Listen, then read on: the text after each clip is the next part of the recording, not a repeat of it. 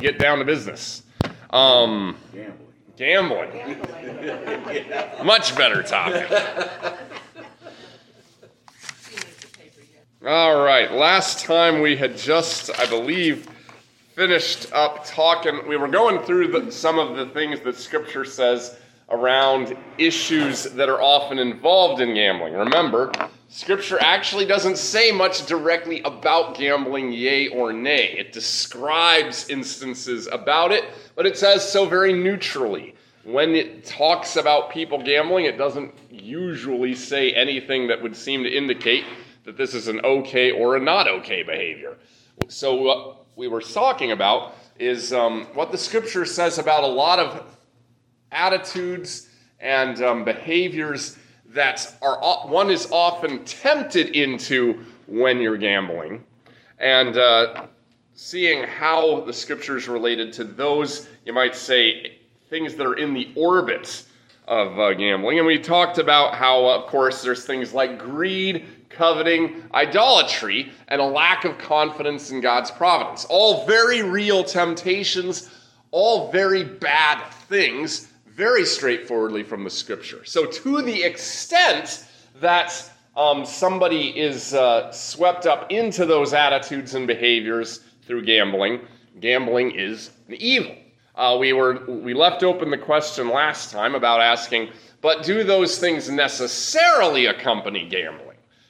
Is every instance of gambling necessarily lead you into those evils, and therefore gambling is either evil, or at the very least, always a gateway to evil, which should, for that reason, always be avoided? Hi, Sarah. We hadn't quite finished working through all of those issues, though, so we'll finish up working with those issues. So we'll start there. After talking about providence, another one is those issues that deal directly with our relationship between us and God. There's also some issues about our relationship with other people. After all, sins aren't just against our faith in God, but they're always also against that. But one thing that Scriptures very clearly call us to be is stewards of the things we possess, right? We, in a very real sense, don't own anything. Nothing is yours in the straightforward sense that you are free to do whatever you want with it. And because it's yours, no one, not even God, could hold you accountable for good or bad behavior with it. In fact, we're called to manage everything, right? And basically speaking, what are we supposed to use virtually everything God entrusts to us to do? What should we use everything for?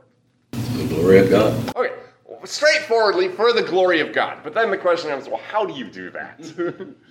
What does that even mean to say I'm going to use it to the glory of God? Does that mean you donate everything you have to the church? Well, no. That would probably actually be a very bad idea. Enhance whatever it takes to enhance His kingdom. Okay, so obviously, first of all, there's using your material gifts to help expand the kingdom. So supporting mission work, ministry, and so forth.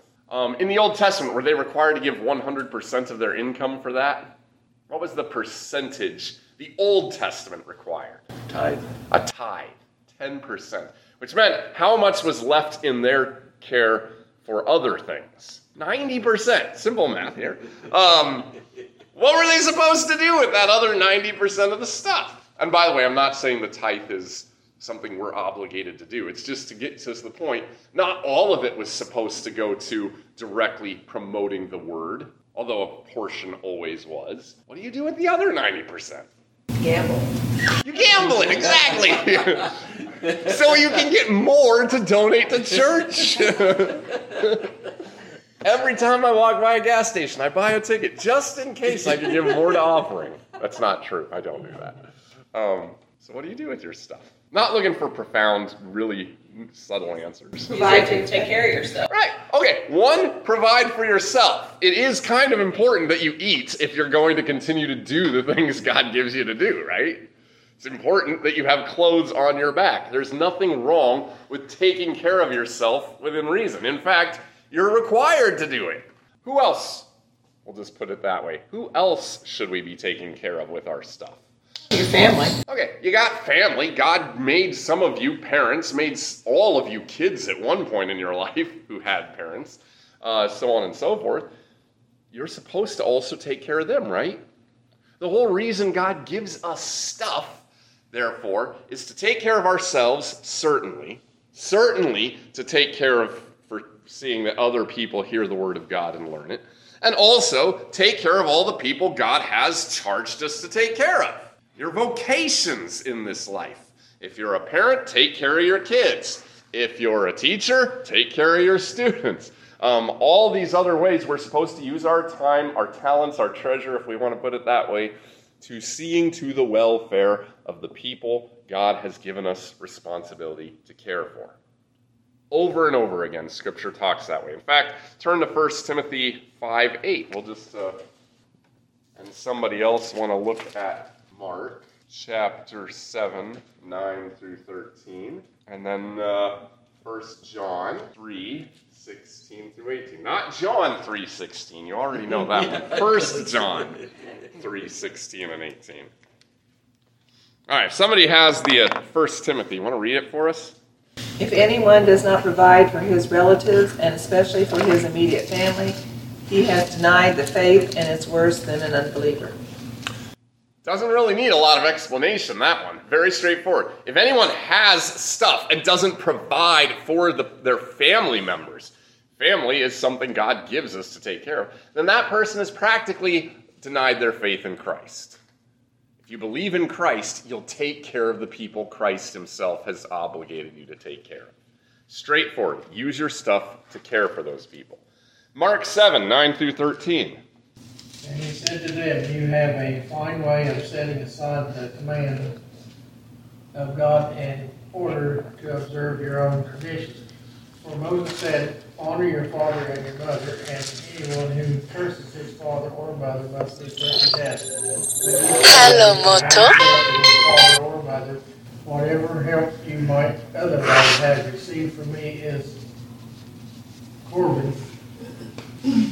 That is a gift devoted to God. Then you no longer let him do anything for his father or mother. Thus you nullify the word of God by your tradition that you have handed down, and you do not do many things like that.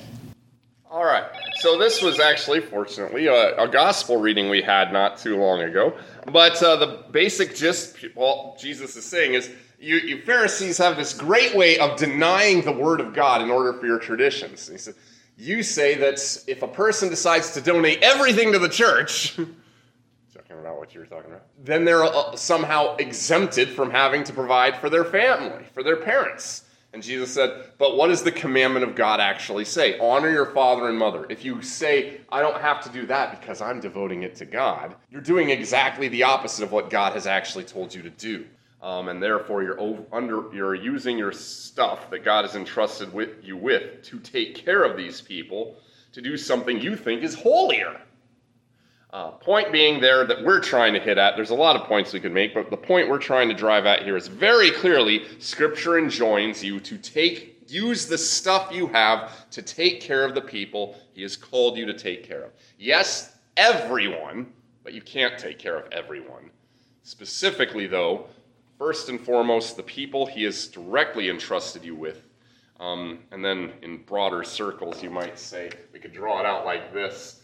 There's your sphere of responsibility. You have your family, your community, and then the world. Your first obligation to use your stuff for is the people you are related to, so forth. Then the people in the next circle, the community, the broader area that you could, in theory, help with the stuff left over from taking your family, and then that front, everybody else that you meet who needs it.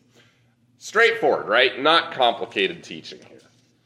Let's do the last one just to cement the point. 1 John 3:16 through 18. This is how we know what love is. Jesus Christ laid down his life for us, and we ought to lay down our lives for our brothers. If anyone has material possessions and sees his brother in need but has no pity on him, how can the love of God be in him? Dear children, let us not love with words or tongue, but with actions and in truth. All right, there once again. Don't just love God in some kind of weird sentimental way. Your love actually ought to be able to get out in the world and do things. If it's not out in the world doing things, it's not really love. It's just a feeling that you think you have. So love, not just in words. Don't just say I love you. Don't just say I love God. Actually live it out by taking care of people around you. So that's how you should think of your stuff. That's how the Bible tells us to think about our stuff, as God's stuff that he gives to us to help provide for ourselves and for other people. Straightforward again. All right.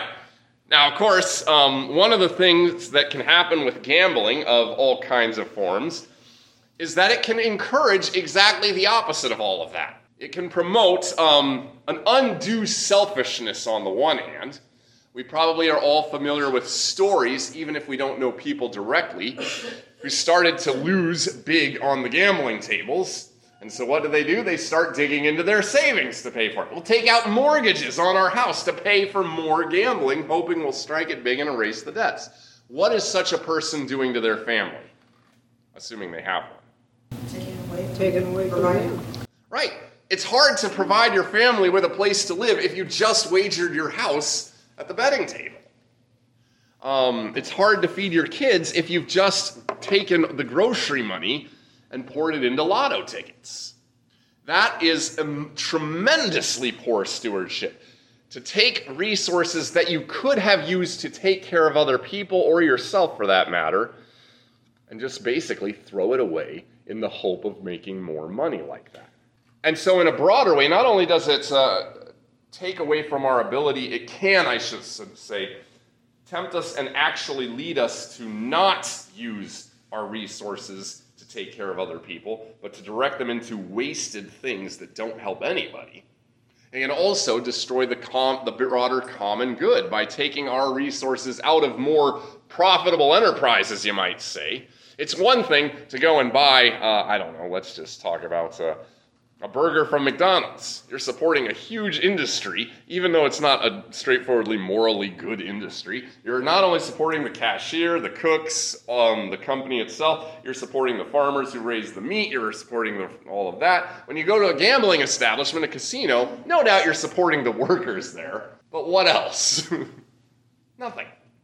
Like we said, gambling is one of those very unique industries which at its heart is simply the premise of taking money for money. It doesn't have something like health at the center of it, like healthcare industry. It doesn't have something like growing crops at the center of it, like farming industry, or almost all of these other industries. There is nothing beneath the gambling industry beyond the sheer fact of taking money from people and switching hands with it. So that is to say, it doesn't even indirectly help the broader good as much as most other industries, and so it's less justified to spend on it in the same way as you could with other industries. Does that make sense? All right, any thoughts about any of that? Again, this is just to say some forms of gambling in some instances, maybe even most, lead to that. It's still an open question. Can you envision a form of gambling that isn't such an obvious instance of poor stewardship, where you're simply wasting money that you could have and should have been using other directions? And by the same token, something we've been doing too throughout this is, let's not give an undue negative view of gambling as somehow worse than any other ways we could use our money. After all, why do people use their money in gambling?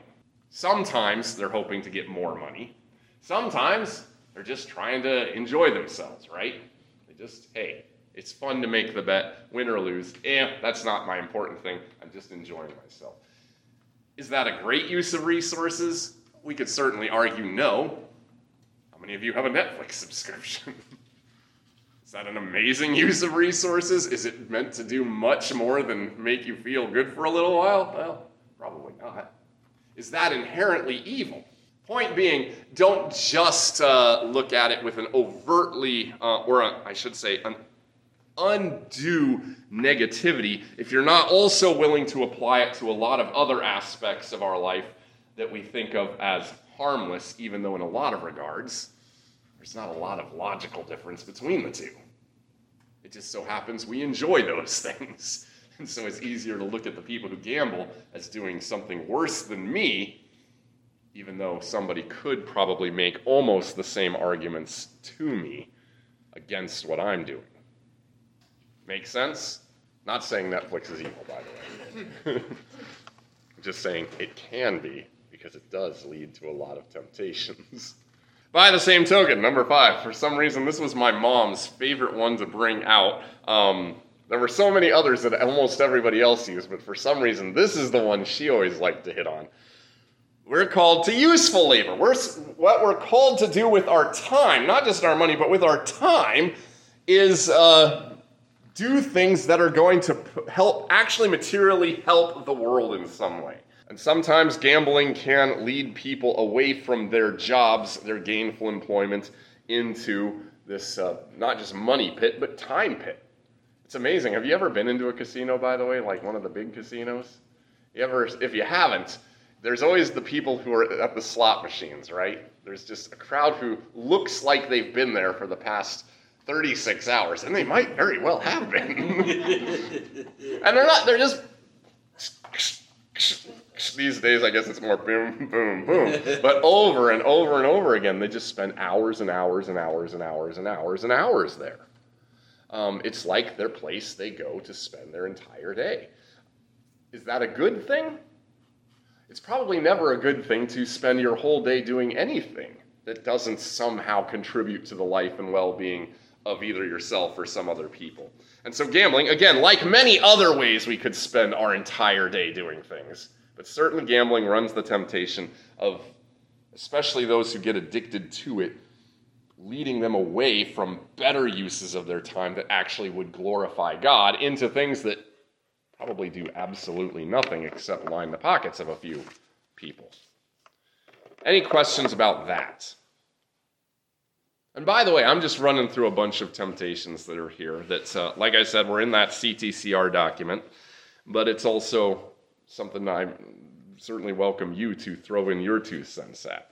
Now, one thing that strangely wasn't in the document, we've been talking about the perspective of people who engage in gambling, right? And how that certainly runs a lot of temptations with it in certain forms under certain circumstances. But almost nothing was said about those who actually provide gambling. And it's very worthwhile to talk about those who provide gambling opportunities, because if you're assuming, let's just assume the argument from the very beginning that was made, that gambling is an evil thing to partake of, it would by definition also be an evil thing to provide, right? Now we're taking a little more nuanced approach than just that strong evil. But it is worth saying that Scripture does have a lot of things to say about temptations that no doubt uniquely plague, or at least strongly plague, people who would be willing to provide gambling opportunities. For instance, let's turn to Proverbs 14, verse 31.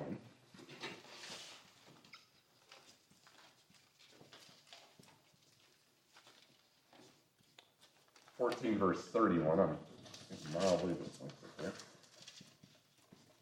And then somebody else want to go to Proverbs 22, verses 22 and 23. And then finally, Amos chapter 5, verses 11 through 13. Somebody have the first Proverbs reading for us there. He who oppresses the poor shows contempt for their maker, but whoever is kind to the needy honors God. All right. This is a theme that comes up over and over again in Scripture, and the next 2 readings will cement that fact. But what does God think about people who take advantage of other people? Is that an okay thing to do? Hey, you were stupid enough to do it, now I'm going to get rich off of your stupidity. Is God okay with that kind of behavior? Not in the least. God has no patience for people who will enrich themselves at the expense of other people. That is to say, who are willing to actually harm other people and their condition in order to get rich themselves. And this is especially true when it's done to those who are already poor and less able to take care of themselves and less able to take care of their families. Now again, I don't mean simply, I want to clarify when I said at the expense of others. Virtually every business transaction from time immemorial meant I get something because you get, I get a little better because you paid. In that sense, yes, it's true. We enrich ourselves at the expense of others. But what I mean when I say that is to the harm and detriment of the other person, not just that they paid an expense. So for instance, if I have a whole lot of, well, let's go to the beginning of the COVID pandemic, when there were all those people who saw this coming a little ahead of the curve and went and bought tons and tons and tons of gallons of hand sanitizer, face masks, and so forth. And then what did they try to do?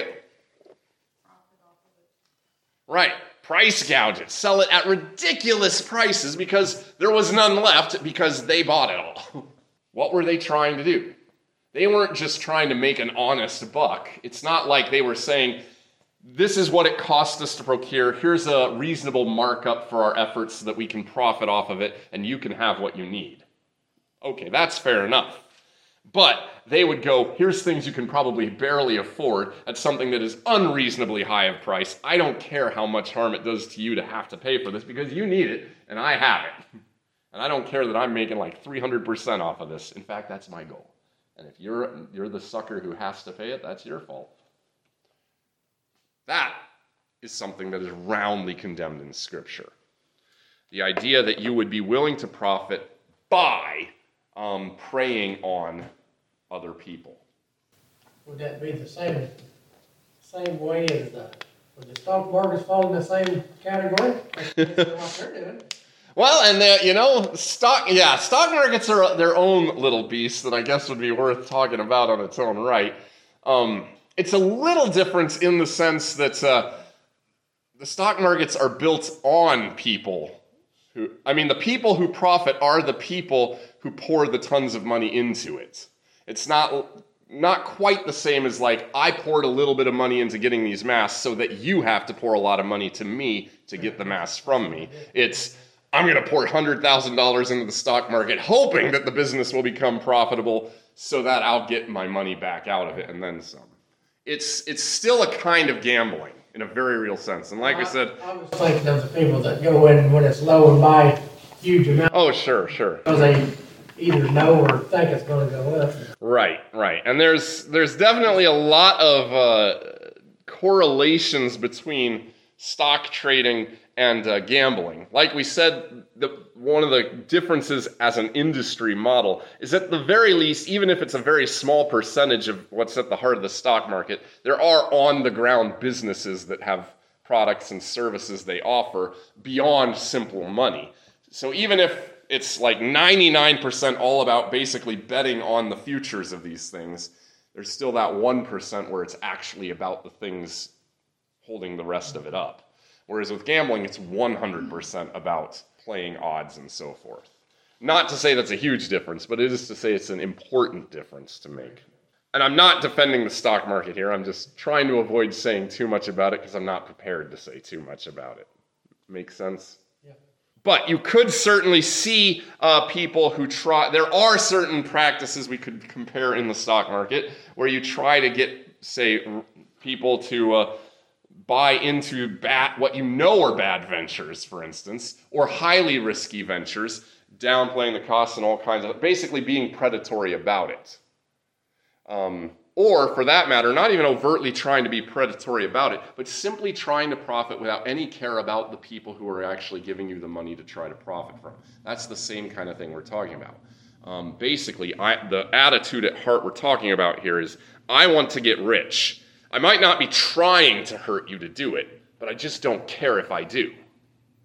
And as long as I profit off of it, who cares? This was a huge problem of the Industrial Revolution. This is why we have labor unions. I'm not talking about labor unions now as a political entity. I'm not going to give any opinions about those one way or the other. It's just to say, I think we all know enough of our history to know, back when the Industrial Revolution was going on, the really rich owners of factories had very little concern for the conditions of the people that were working in them. They paid them virtually nothing, were happy to make them work 18 hours a day if they could, even if they were small kids in highly dangerous conditions, because they just didn't care about them. They only cared about making more money. Horrible, horrible thing to do.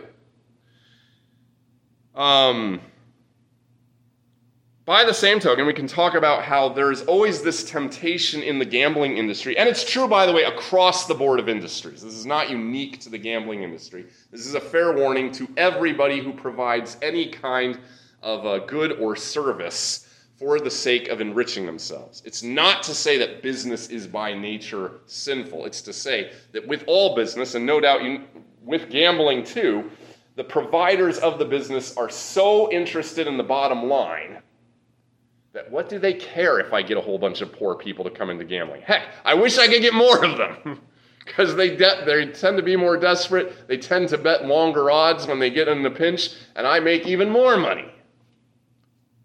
The more you almost have this actual incentive to have people addicted to it. Because after all, if somebody's addicted to what you're offering, what does that mean for your bottom line? It's only going up. So, one very healthy admonition that the scriptures have for those who provide things like gambling, and again, it's true of all industries, is that it is absolutely condemned by God, and God will hold them to account for being willing to and actively being callous to the fact that pursuing their business leads them to destroy and oppress other people and harm them. Make sense?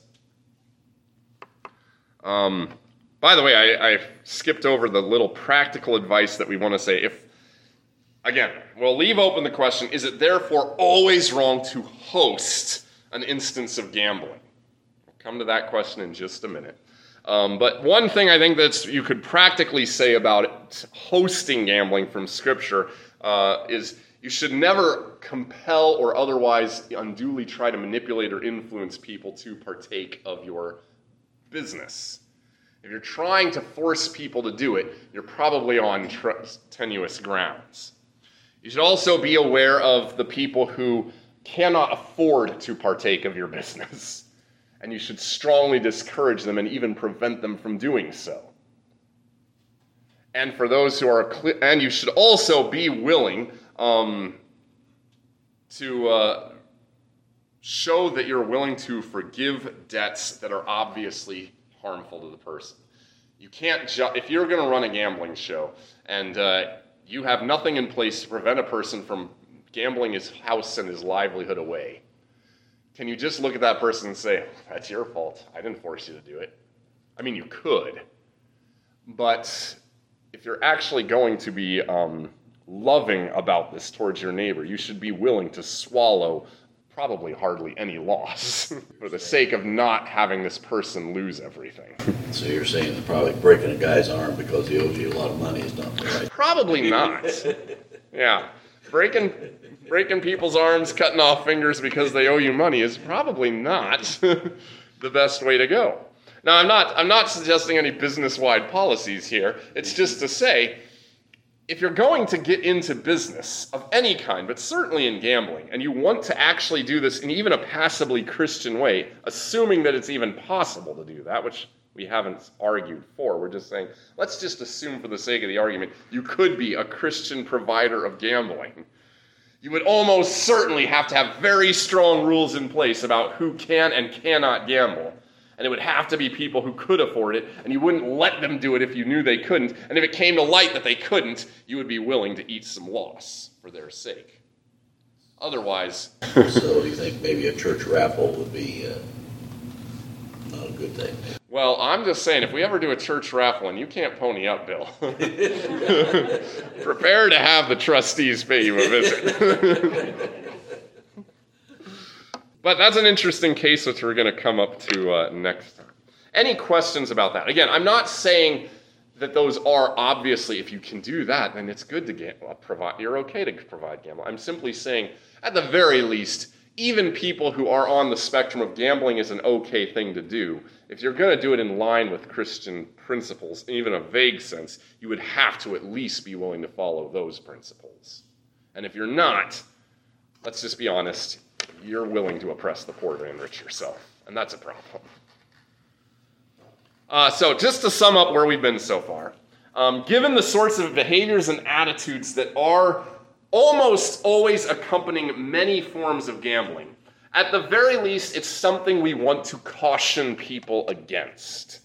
Make them aware of the pitfalls of it, the temptations that very often accompany, and be ready to help them see that maybe by participating, they have fallen into such sins. But we also don't want to go all the way, like we said. Well, actually, no, before we do that. But can we therefore say, because there's all these temptations to sin involved in gambling, is gambling therefore necessarily to be forbidden as sinful? What do you think? I'm asking people who go to the fair and bet on the races. I'm not going to say a word. Well, like you said, it can be just entertainment, enjoyment, if you know your limit and don't go beyond that. Is that sinful? Then I don't think really. Right. Okay. So there's possibilities that when you're doing it, you're not doing it for all of these problematic reasons, and you might even be doing it in such a way that you don't fall into those temptations. Now, that's a possibility we'll hold out. And then the next question will be, can we think of any particular instances on the one hand, and how could we square that with Scripture? Now, I'm going to go ahead and show my cards, so to speak, and say, I believe that's true, that there are instances where you could engage in gambling in an innocuous, non-sinful, and even beneficial way. But you have to be cautious about those. So we'll get to those in just a minute, but that's a good point to bear in mind. Did you compare it to, like Christ said, it's a rich man entering the kingdom of heaven would be like a camel passing through the eye of a needle. Could you kind of compare that, saying, well, maybe not impossible, but it's highly unlikely? Right. Well, and okay, fair enough. It might be possible that gambling is not sinful, but very highly unlikely. Okay. Now, that's a fair point, that because there's all these temptations, maybe it's so unlikely that at least as a matter of practical advice, say a pastor should always tell his congregants, because you're almost certainly going to sin when you do it, even though it's not sinful per se, you shouldn't do it ever. That's a possibility.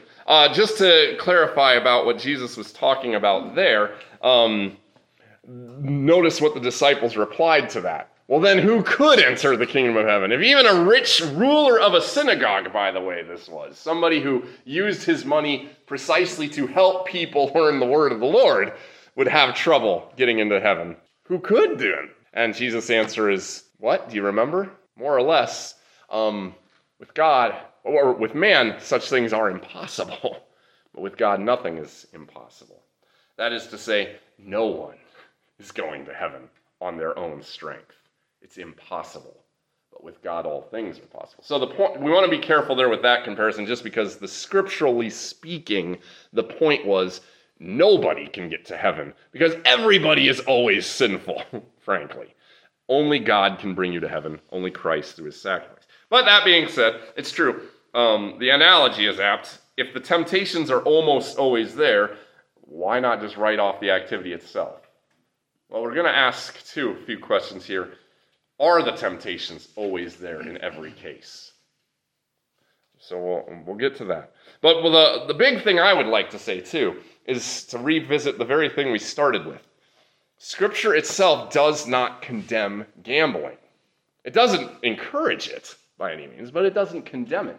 And so we have to be very careful as pastors, as Christians, as a congregation, of trying to say more than Scripture says. When you start to try to say more than Scripture says, what you end up doing is kind of building a little fence around what God says to say, yes, this is what God says you shouldn't do, but just to make sure you also keep that, don't do this thing out here. And then you're starting to sound a lot like the Pharisees with their man-made traditions about who the whole point was, the law says don't do this. Therefore, we're going to go the extra step and say also don't do this, because if you do this, you might be breaking that actual rule. For instance, Scripture says don't work on the Sabbath. So we're also going to say that you can only take so many steps on the Sabbath, because we don't want to accidentally qualify that as work. So you'll have to keep that tradition too. And if you break that tradition, we're going to treat you like you're a sinner. We're going to cast you out of the synagogue. We're going to act like you're a person who doesn't believe in God, because heck, you broke our fence, therefore you must have gone all the way to break God's word. That very easily happens, this legalism that says we can always build the fence further out and make people feel guilty of things God has not actually forbidden them from doing. And it might be safe in our heads, but what it actually does is bind consciences and make them lose hope in God. Bad thing to do. So never say more than Scripture says. Never say less, certainly, but never say more.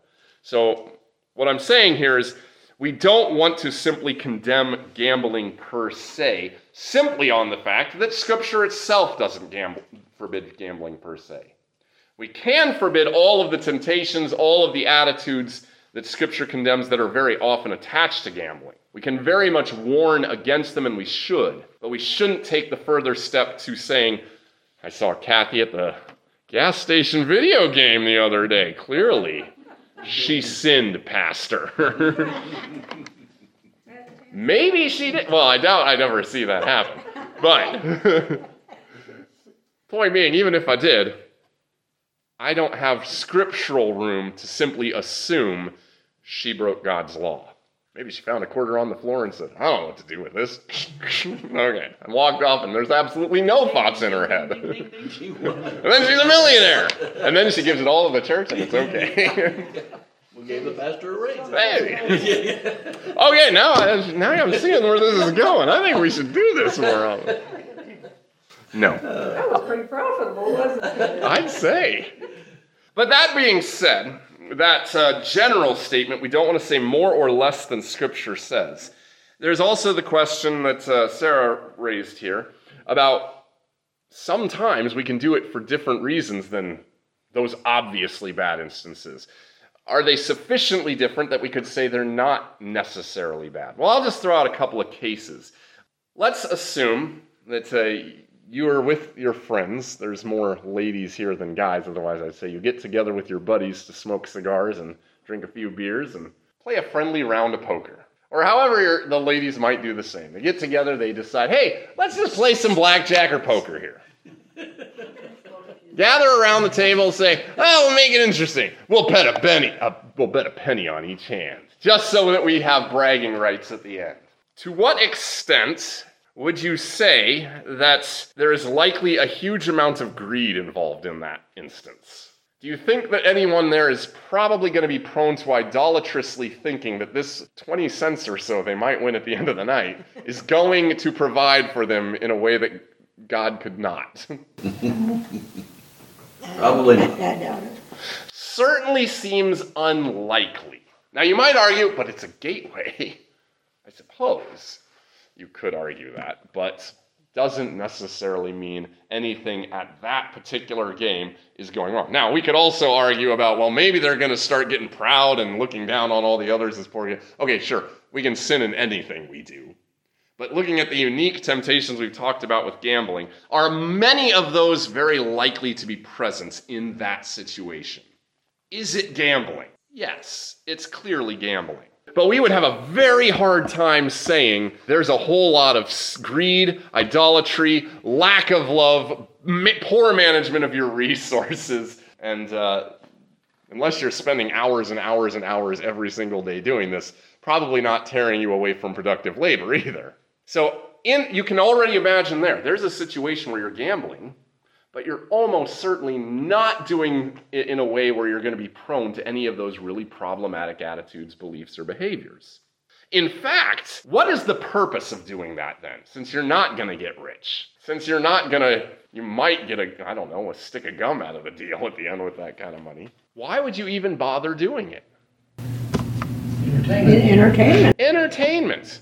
And that you're not just doing it on your phone, for instance, with a no-stakes poker game app. You're doing it with your friends.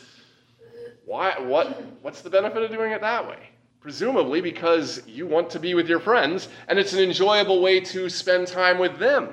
You know, most friendships, as it turns out, aren't formed by the pastor going to them in times of crisis and supporting them, only in those big, deep moments of life.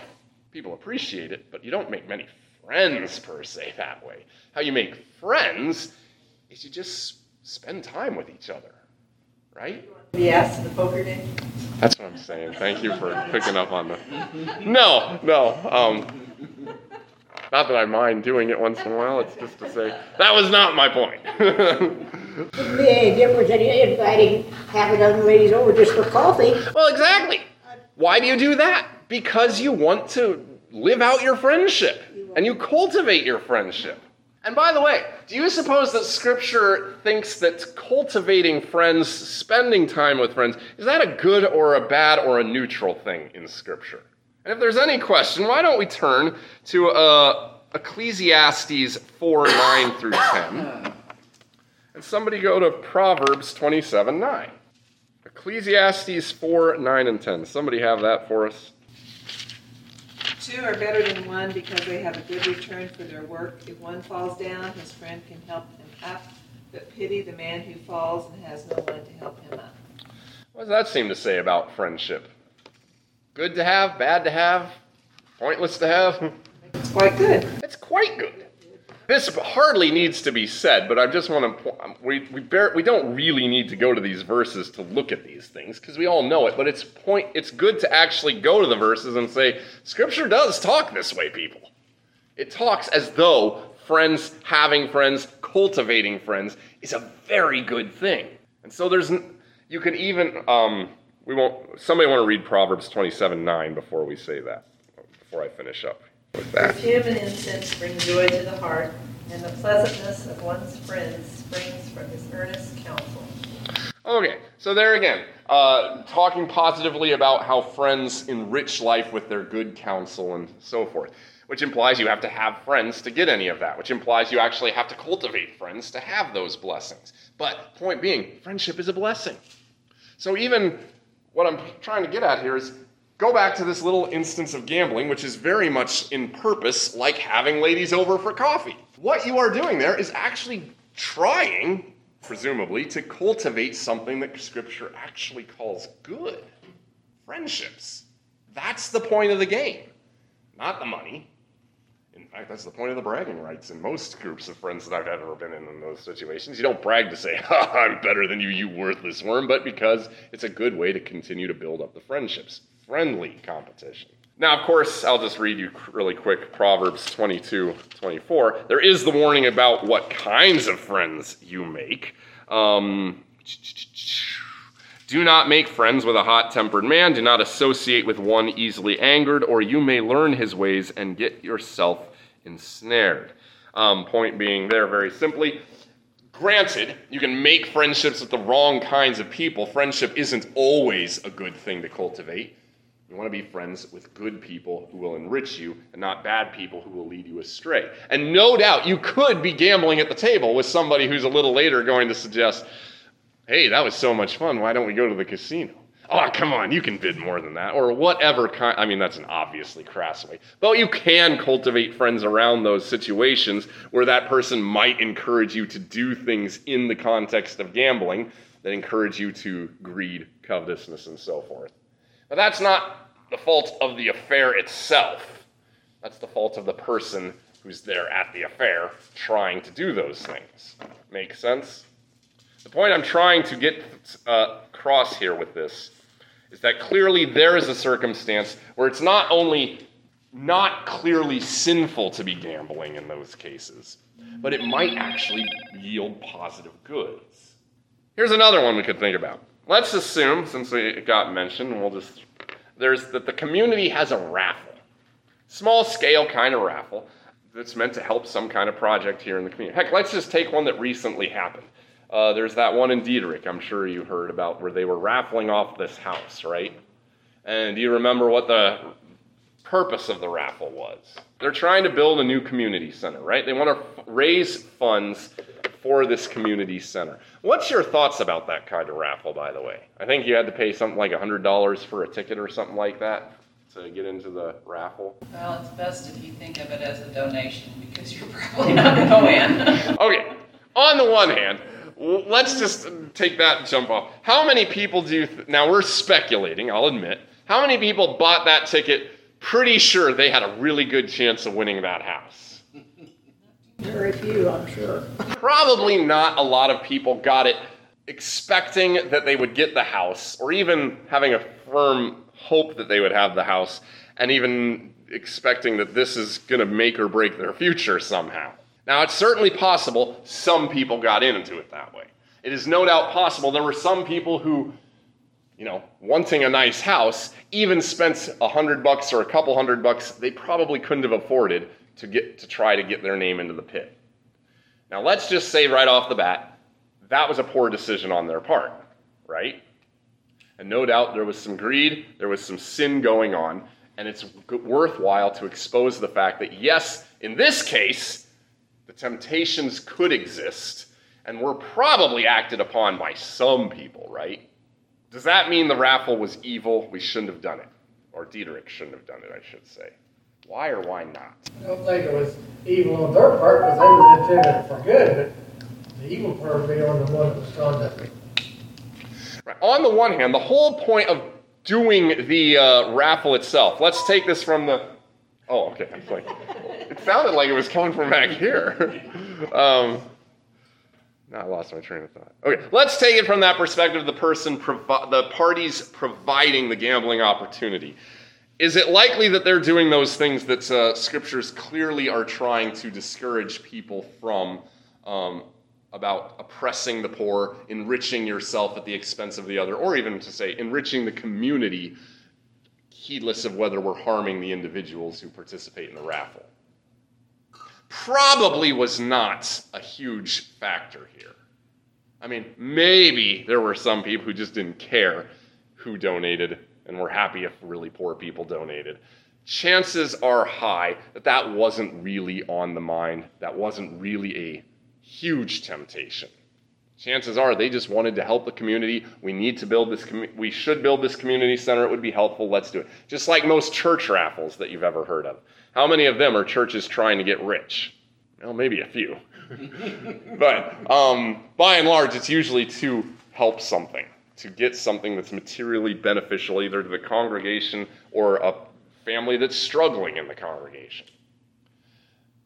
So the motives of the providers don't have to be, and you could even say probably not even that given to the temptation, right? It's possible. We're not saying don't pretend that sin couldn't be there. We're simply saying it doesn't look or smell like this was clearly one of those instances of, hey, I'm making money, community's getting its center, who cares how we get it done? Looking at it from the side of the people who bought it, does it seem to be the case that, would you imagine that most of the people who did it, who bought tickets, were motivated chiefly or even all that much by something like greed? Again, admitting yes, at least some of them probably were. Is it feasible to think that there were a substantial number who were not? Sure. What about idolatry? Thinking that my fear, my love, my trust is more in getting a nice, secure house than in God. Again, maybe there were people like that. There are certainly people who put their trust and their hope in things in this life more than that, but they don't need gambling to do that. Was the gambling itself encouraging that kind of view? Probably not in an obvious way. One of the big ones, what about stewardship? Why did a lot of people buy tickets? That gets down to the thing. Was it to try to enrich themselves, throwing away money that they couldn't have on this off chance that they would get a house that they could sell for lots of money? Again, possibly there were some, maybe even certainly there were some. But at the end of the day, why did most people do it? So I don't remember who said it, but somebody said it's best to think about it as what? A donation, because you know you're not getting that house almost certainly. So why were people donating this way? Or why were people, I should say, buying the raffle tickets? At least a lot of the people. They wanted to donate to the community center.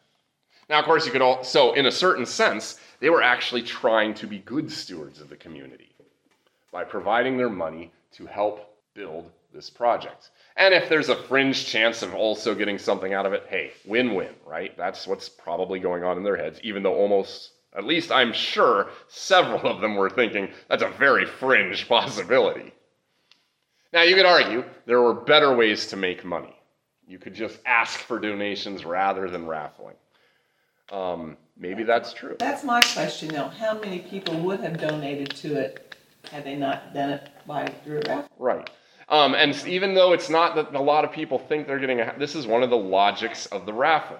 You're asking people to give you the money with the fringe possibility that they'll get something in return. A lot of people who end up donating don't expect to get that. In fact, they're fairly well confident they won't. But just the even dim possibility motivates the better stewardship than that would have been there if they hadn't had that little dim possibility. So, of course, there is some greed motivating the people to participate in the raffle in a way that doesn't motivate things. There's a certain sense where there's a rationalization here, understanding we deal with the world that we have, not the world we would like. It would be nice if we could just fund it by going to people and saying, hey, would you donate to this? We recognize we're dealing with sinners who aren't necessarily willing to do it or look at it quite that way until and unless they see there's even a dim, even almost astronomically low chance of them also getting something out of it, even if they don't expect to get it. So that's part of the rationality, which goes back to the question, couldn't you raise funds a better way that doesn't intrinsically assume some level of greed? I mean, there probably are better, less tempting ways to do it. Does that mean that this was necessarily a shady way to do it, scripturally speaking? I don't think so. And that's really the point here. We can think of several instances of gambling. Is a raffle a gamble, by the way? It is definitely a form of gambling. My basic point in all of this and all of these definitions, and we'll finish up with this, is just to say, I think we've come to the point where you'll agree we can't just roundly condemn gambling for several reasons, even though we want to caution against the temptations and call out the sins that are involved where and when those arise. Because we can envision instances where gambling is innocent, largely. We can also envision instances where it would be hard to simply condemn it as always being wrong, always involving those temptations, always leading everybody who participates into those situations. Make sense? So, point of this 2-session class, gambling can very easily become a very serious problem. Scripture has a lot to say that should lead us to extreme caution about gambling, because it is definitely a tool that the devil can use to lead us into great and terrible sins against God and against each other. But for all that, it's not strictly speaking evil and can, in certain instances, even contribute some goods to the world. Make sense? Let's close with the Lord's Prayer. Our Father, who art in heaven, hallowed be thy name. Thy kingdom come, thy will be done, on earth as it is in heaven. Give us this day our daily bread, and forgive us our trespasses, as we forgive those who trespass against us. And lead us not into temptation, but deliver us from evil. For thine is the kingdom, the power, and the glory, forever and ever. Amen. I just thought of another gambling instance where it does immense amount of good. My kids, they fight over everything that there's only one of all the time. You know an amazing way to settle that? Gamble. Pick a number between 1 and 10. And nobody argues with the result as much as if you just give it to somebody. So how much do you charge him for a guess? I don't charge him. But point being, pick the odds and win. it's amazing how much resentment it resolves in those instances.